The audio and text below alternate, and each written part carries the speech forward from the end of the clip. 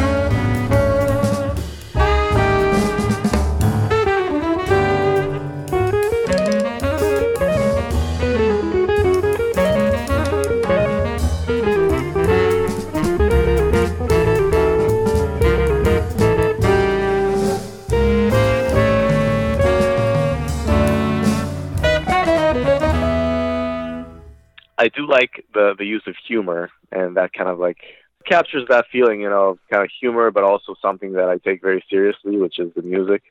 And I think that music needs a little bit of humor in it. So I think that maybe is the combination of something that's, it's still swinging, it's still jazz, it's still kind of drawing from hard bop, like you said. And I checked out all of the stuff like Blakey and, Coltrane and all the great jazz cats that I would transcribe and play this kind of music. That's in there, but also free jazz and also just an element of humor, something that's a little bit more lighthearted and a little bit kind of like childish even. So I think that's pretty much what I was going for with that tune. And really a lot of it is out of my hands eventually, because when we start playing the music, it's all up to the band members and how they improvise. Bangin' was a tune that I wrote not specifically for my band. We almost recorded it with the earprint and ended up not putting it on the album. And then I was like, okay, I'm going to put it with the other album. I'm going to record it with the other band. And it sounded very different, but it worked with both bands. And I love that you brought up the element of humor, because to stick with the album Flying Elephants for a few more minutes, there are a lot of moments on this record that really made me smile. Just thinking of even the way it opens with Magenta, and I was listening to it and thinking, if I played this for like a Fish fan and said, this is a new Fish track with a guest saxophone player on it, I could get 9 out of 10 of them to not even bat an eye and think that was true. And then the very next song is pretty clearly a Monk homage, recursion, and then but it doesn't really use the melodic elements. It just uses the structure, except there's a bit like maybe 3/4 of the way through where all of a sudden there's a direct melodic quote that just made me laugh the first time I heard it. It was almost like saying, yeah, we get it. And then, on it goes with the song.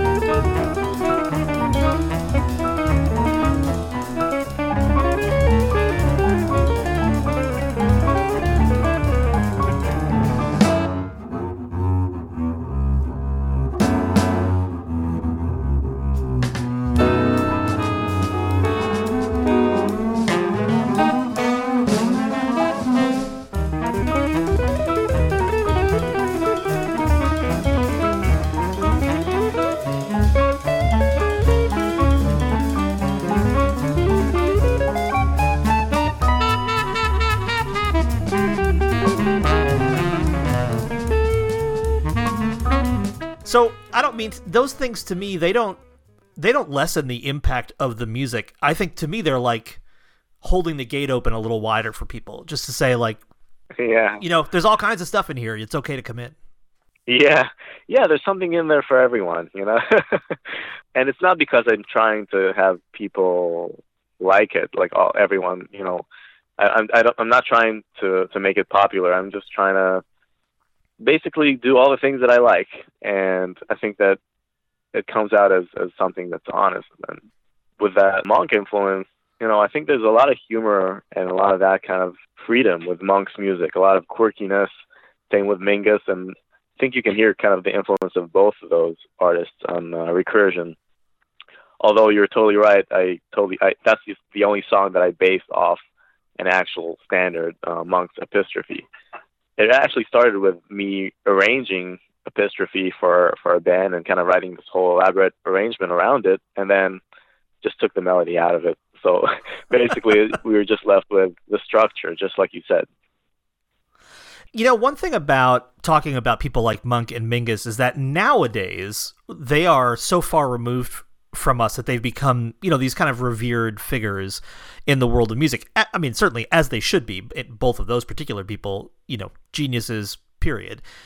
But at the time that they were playing, there was a lot of humor in what they did too. Yes, people understood that this was music of the highest order, but it wasn't the same as going to a recital or something. I mean, if when you watch a live video of Monk performing or Mingus performing, I mean, it's a real show with performative elements, with laughter, with things that are, I think, as important to the experience of the music as the music itself in some ways. And I really appreciate that it's okay to recognize that on this record too. Yeah, I mean, and I'm trying to bring those elements into live performances as well. With my band, I started experimenting with, incorporating more artistic elements to the actual show, maybe the way we present the tunes. I think there's nothing wrong with just saying, okay, this was this and that tune, and the next one is going to be this and that, or here are the band members, and that's it. It's respectful and it's elegant, but sometimes it's nice to try and incorporate more interaction with the audience. Like I would try things like have the band members each say a word, kind of like an improv session, and talk to the audience in that way, and it creates really interesting results. It's like, hello, welcome to the show, and you keep adding like words, but it never goes the way I actually wanted it to, because people try to mess around with it, and take it to weird places. Tell me about what these songs are like live, how far they go from what we hear on the Flying Elephants record. Well, I think that the songs have a very strong character to them, so that some of that will always stay there. The melodies always kind of govern how the improvisation is going to go and the structure of the song. But I really tried to write a lot of really open tunes for Flying Elephants, just because the improvisers, the band members that I took for this album, are just phenomenal improvisers. They're so imaginative and so open-minded that they can take anything, any kind of raw material that I give them, and make it into something amazing and so creative and new. So I left a lot of space. So if you hear us play this live, it'll be very different in the improvisation aspect, but I think you'll always get the main core of the music. The core of the tune is always going to be there, because the improvisers know how to address it. They always understand the main idea, the atmosphere, there's always like the harmonic and melodic elements that they use, but there's something about each world has sort of like a inner world of its own, which you can define by notes and harmonies and certain things, but it's more of an atmosphere. It's more of an idea. And sometimes just telling the band members what the idea was in my head might help them. For example, Flying Elephants, the title track, that was really the influence for making the whole album.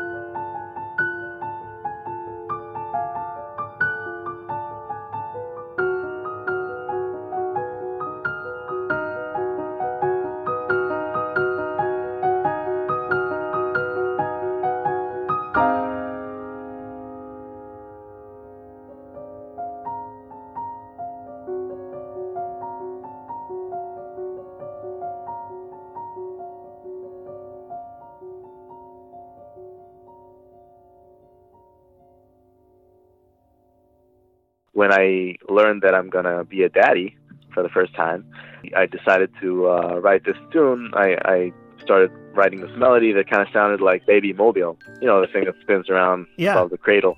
I was trying to write something like that, kind of like with no particular intention, just to see what that would sound like. And as I was doing it, I kind of started imagining this whole story where a baby lies in the crib looking at this mobile, listening to the music, and falls asleep. And the mobile has these elephant figures on it spinning around with stars and clouds and all kinds of things that I was imagining. And basically the idea is that the baby falls asleep and goes into an imaginary world in his dream where the elephants talk to him, and he kind of joins them on this crazy adventure where they fly off into the dream world.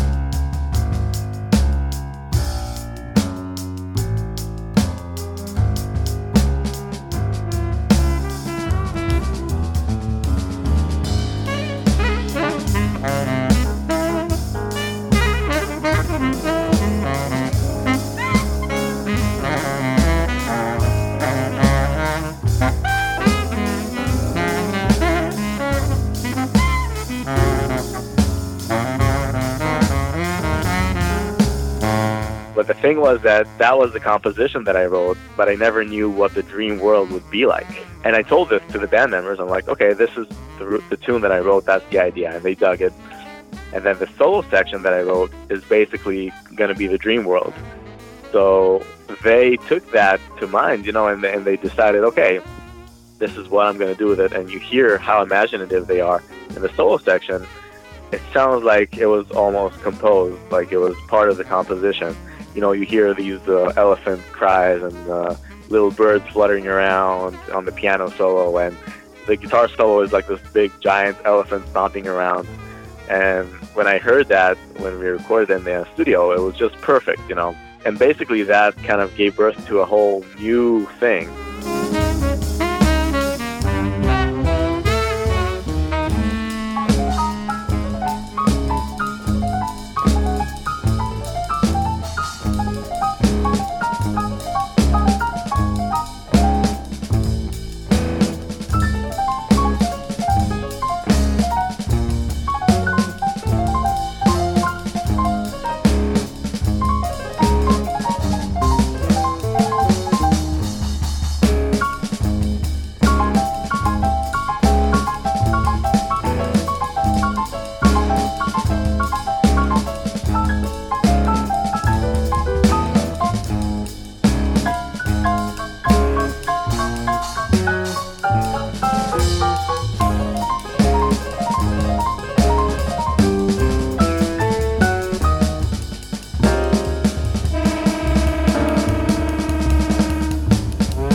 I'm already on the subject, I made a stop-motion animation video for this, depicting the whole story.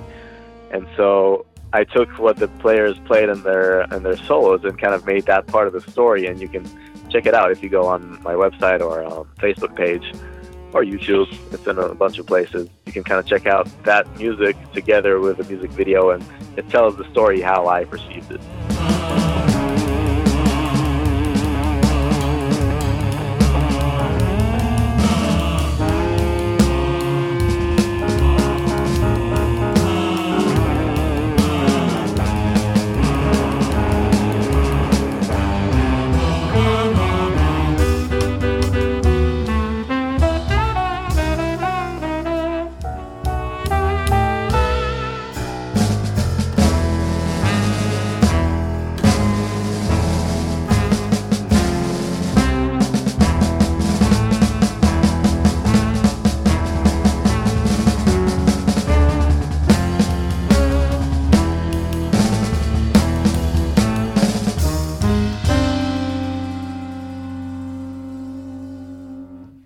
Has your baby since been born? Yes, he's 5 months old now. Congratulations. Thank you. And I think he'll enjoy watching and listening to this music when he's older. I mean, he loves music already, but a little hard to tell what he thinks about it right now. Yeah, 5 months is a little early for a review, I think. I hope I hope he likes it when he grows up, and kind of sees that it's a nice present for him, really. That's kind of what it was meant to be. You've referred to this quintet as a dream team. Will you talk about who's in the band and why you feel that way? First of all, they're all really good friends of mine. Almost all of us met at the New England Conservatory when we went there in Boston.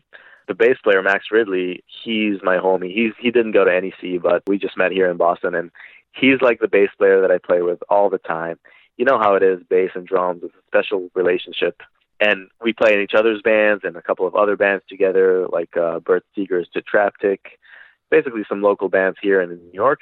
And, he's like a soulmate. We understand each other perfectly. We always go to these crazy places, and it's like you don't even think twice. You know that you're going to come out together at the other end.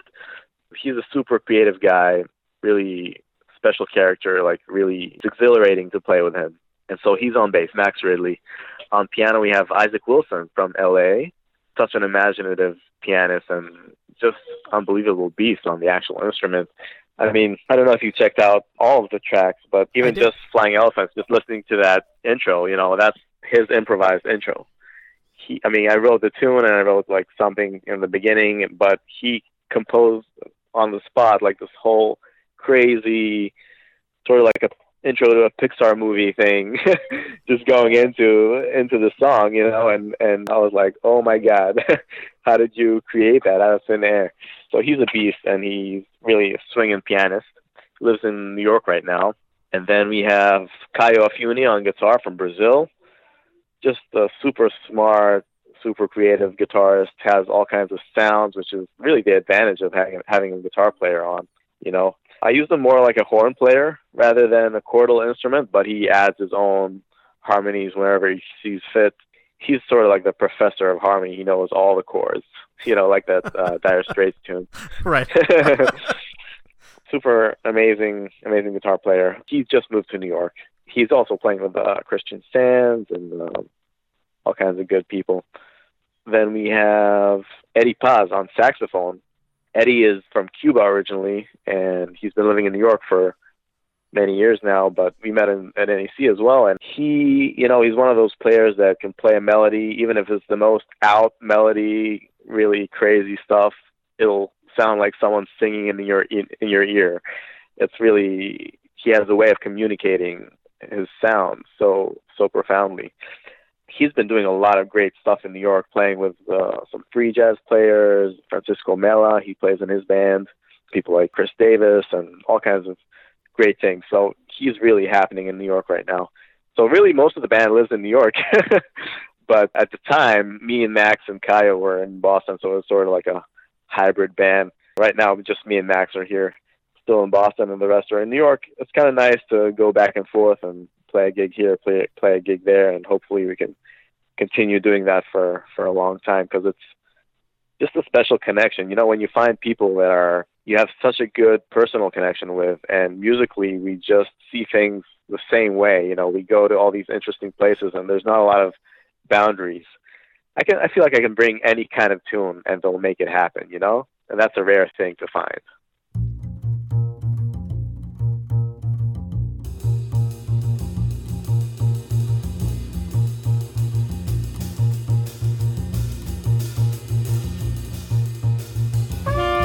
Let's take a break from the music to talk about happiness. What is happiness? For me, happiness means the freedom to be creative and the ability to live my life on my own terms.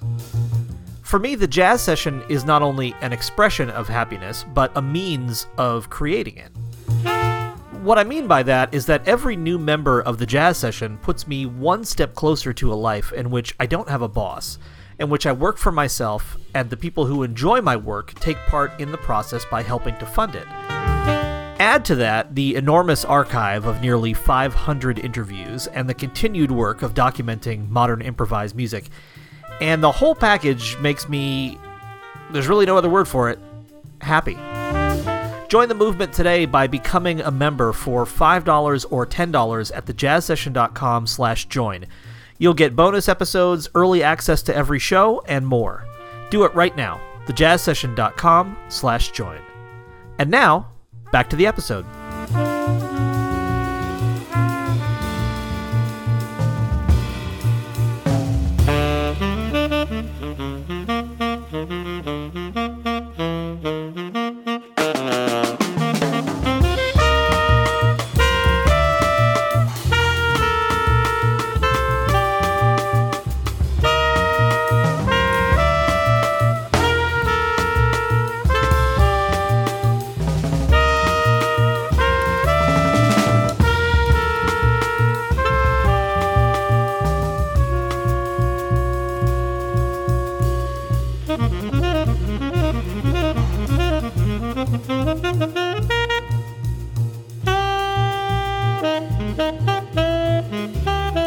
Let's turn our attention to Earprint's Easy Listening. And the reason this interview is happening at all is because of Jackson Epstein. And the reason for that is that one of the ways I find out about new records is, of course, promoters and PR people and that kind of thing send me email and say, you know, this such and such a record is out. And often the cover art for that record is in there. And it's the second I saw the Easy Listening cover art, this is more or less exactly the email I sent to the promoter. I said, if this album is even half as good as the art for this album, I definitely want to interview whoever is behind it. Can you please send me the audio? And he did. He said the album is killing too, and here's the music. This is one of those cases. I don't ever read anything before I listen to the music. I don't read liner notes. I don't read press materials. I just listen. But you can't not have seen the cover in most cases. Yeah. And this is a case where when you see the cover, which is essentially a cool, almost kind of 70s like Judge Dredd style thin line drawing of a guy at the controls of maybe some sort of spacecraft or something. And it looks like it might also have a musical attachment. It's hard to tell. As soon as you see the cover, it kind of puts you in a particular headspace where you, even if you don't know what's going to come musically, you have an idea that it's going to be something other than kind of middle of the road. And I feel like the music certainly, of course it's also called Easy Listening, which is funny. The music certainly lives up to the cover art, but that is how all this happened. So before we talk about the music at all, did you have anything to do with getting the cover of this record to be on the record? Jackson has done 2 album covers for us. This is the second Earprint album, and he also did the first one. So if you check it out, it's on Spotify and everywhere, really. You'll see the first cover art, which was just like one of our favorite things about the album.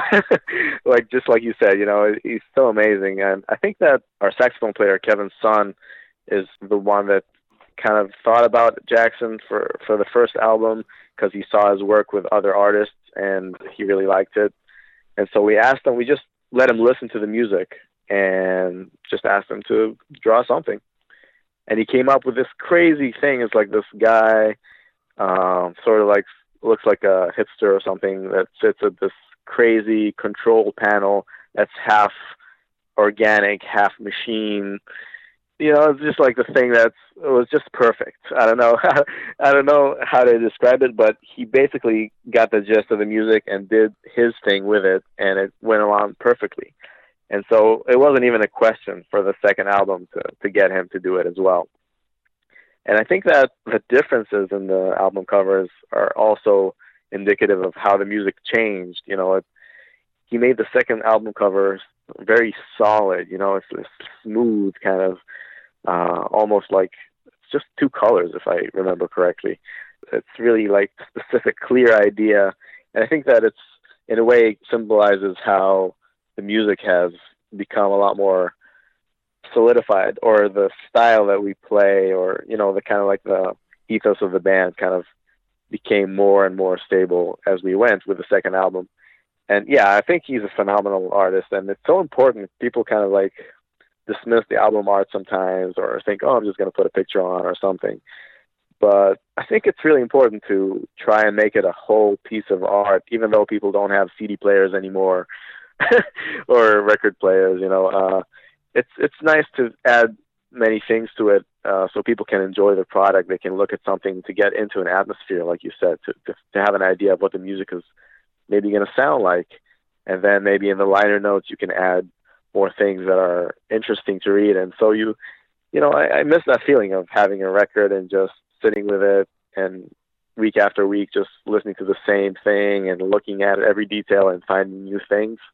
That's kind of part of what I like about music. And even though a lot of people don't buy CDs today or would listen more streaming, I think it's important to have that option for someone who does.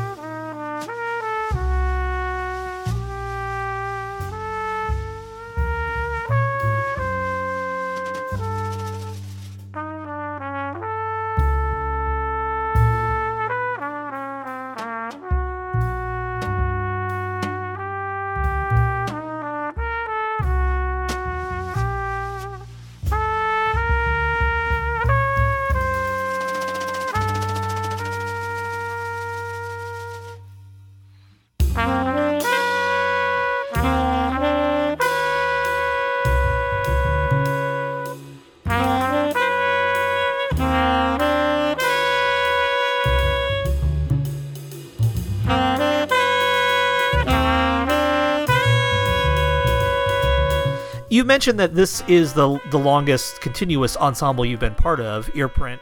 Tell me about how this band got together and how it has changed, because you mentioned that the music has evolved as well. We all got together also at New England Conservatory. We all went there, and on my second year, I believe, Kevin, the saxophone player, he had the idea of putting it together. He just said, here's a bunch of killing guys. Let's do a session, and I want to try like this really hard music that I wrote. We met and we tried to play all these tunes that he wrote. They were like crazy hard, things that we didn't normally have a chance to play. We'd never tackled that kind of stuff. That's how it started. We would do a session once in a while, and we tried these tunes, and it really was mostly Kevin's concept in the beginning. But then we all started pitching in some tunes of our own, and we brought different things into it, and we said, it's starting to sound good. Maybe we should try this little gig here at the Harvard Advocate. That was the first gig we ever did. It's this newspaper from Harvard. So we played our first gig there to, maybe like 15 people. It was like, oh, that was fun, let's continue this. And it kind of continued, and we started booking more gigs. And suddenly this hard music that we were trying to play suddenly didn't seem so hard. It became this natural thing, and we started to find our sound, really. By the time we recorded our first album, we have already toured around the Northeast and did a bunch of gigs from around Montreal down to DC, I guess. And there's something that really got solidified in our sound, and we decided, okay, this is what kind of fits us. We wrote a little bit more through-composed things, shorter bits of music that are, music that is maybe very complex, but it's in small dosage so that people can really take it in, and it's not like, oh my God, I can't do this anymore after like 5 minutes of a song. And so you can get a really clear idea of a song, a composition, and this composition has to be really strong. And there's, of course, improvised parts, but it's not just like this open thing, play a 12-bar blues and start blowing for 12 minutes.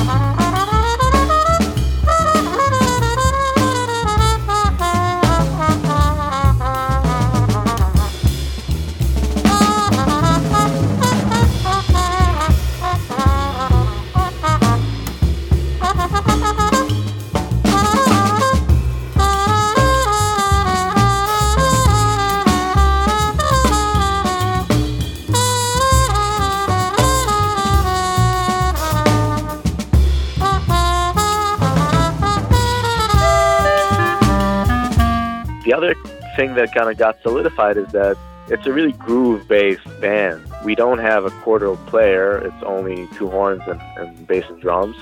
And so harmony has a part, but it's a lot of melodies and a lot of groove. And then that also, I think, really makes it more accessible to people that don't necessarily listen to jazz or don't know how to listen to things in a more analytic way. So that it's really kind of simple. You have a groove and there's an improvised part and the melodies are very strong. It's almost like a little party, but a weird party. Unlike Flying Elephants, where all of the music was written by you, this, as you mentioned, this album, Easy Listening, contains pieces by everybody. How do you keep a kind of cohesiveness to the band when everybody is bringing in compositions? Do you think people kind of write for the band's particular style? Is it the playing of the music that causes it to be cohesive? What are your thoughts about that? I think that in general, if you put people together, a sound can kind of create itself, and there's some cohesion that happens with people just trying to listen to each other and play together after a while. And so that's already an element that you don't really have to do anything. It just happens on its own. But I think that the balance between the ways that we all compose adds to the interesting element. I mean, basically, it's a little bit less predictable, a little bit more variation between the compositions, and it makes the album as a whole or a concert as a whole more interesting. You go through different atmospheres, different kind of vibes. And I like that, and a lot of the bands that I like, sort of like the Bad Plus, did that. It's like a collective of people that played different compositions from the different band members, and they have a different vibe, but they kind of have a united sound as a band. The compositions, we sort of have our own styles of composing, and those styles have solidified over the years, so now we kind of know what kind of tunes each one of us would write. And everyone that brings a tune in has a pretty clear idea of what it's going to sound like. So we don't spend too much time with earprint really rehearsing that much or trying to figure out how to make the song happen. It usually just happens right away, which is a pretty rare thing, I can bring something and they just get it.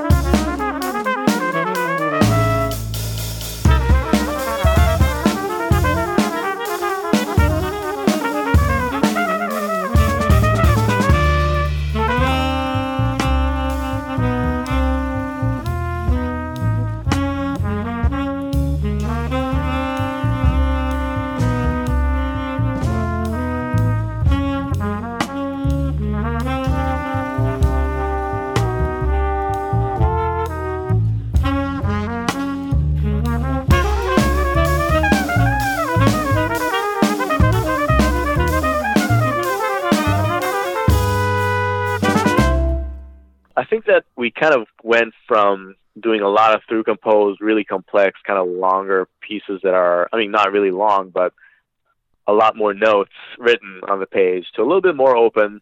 On the second album, we have more room for interpretation, more room for improvisation, and the compositions are a little bit more concise, I guess, We used to, I don't know, I'm thinking about a first album, I had this song called Clock Years, which is this really complex thing that's so hard to play through. And it's a lot of notes and a lot of changes and things. And I don't think I would write that right now for any band, really, but especially I wouldn't bring that in now. I've gone past that.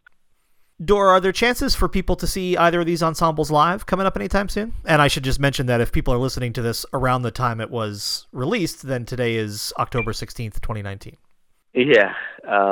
So on October 27th, my band is playing at the Lily Pad in Boston. It's in Cambridge, actually.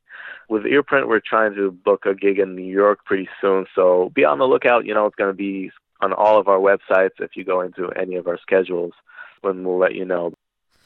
My guest for this show has been drummer Dor Herskovits. He's on 2 brand new records with his band, his own band, a record called Flying Elephants, and with the band Earprint, an album called Easy Listening. Both are great, and I recommend them to you highly. Dor, it's been a pleasure talking to you for the first time. You're welcome back anytime, and I do hope you'll come back. Thank you, Jason. It was a pleasure.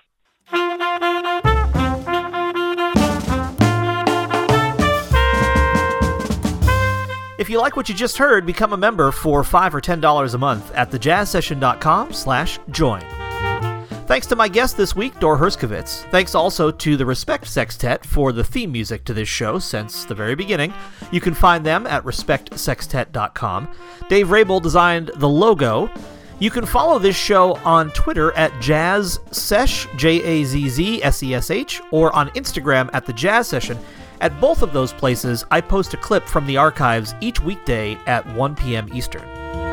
Please do rate and review the show in Apple Podcasts or wherever you get your podcasts. It really does help the show move up in the rankings, and I would be very appreciative. There's a newsletter that comes out twice a month for this show and my other podcast, which is called A Brief Chat, and it talks about my poetry and all kinds of stuff. You can subscribe to it by going to thejazzsession.com and clicking on newsletter. If all goes according to plan, my guest next week will be Italian cellist Francesco Geri. Support live music whenever and wherever you can, and come back next time for another conversation about jazz on The Jazz Session.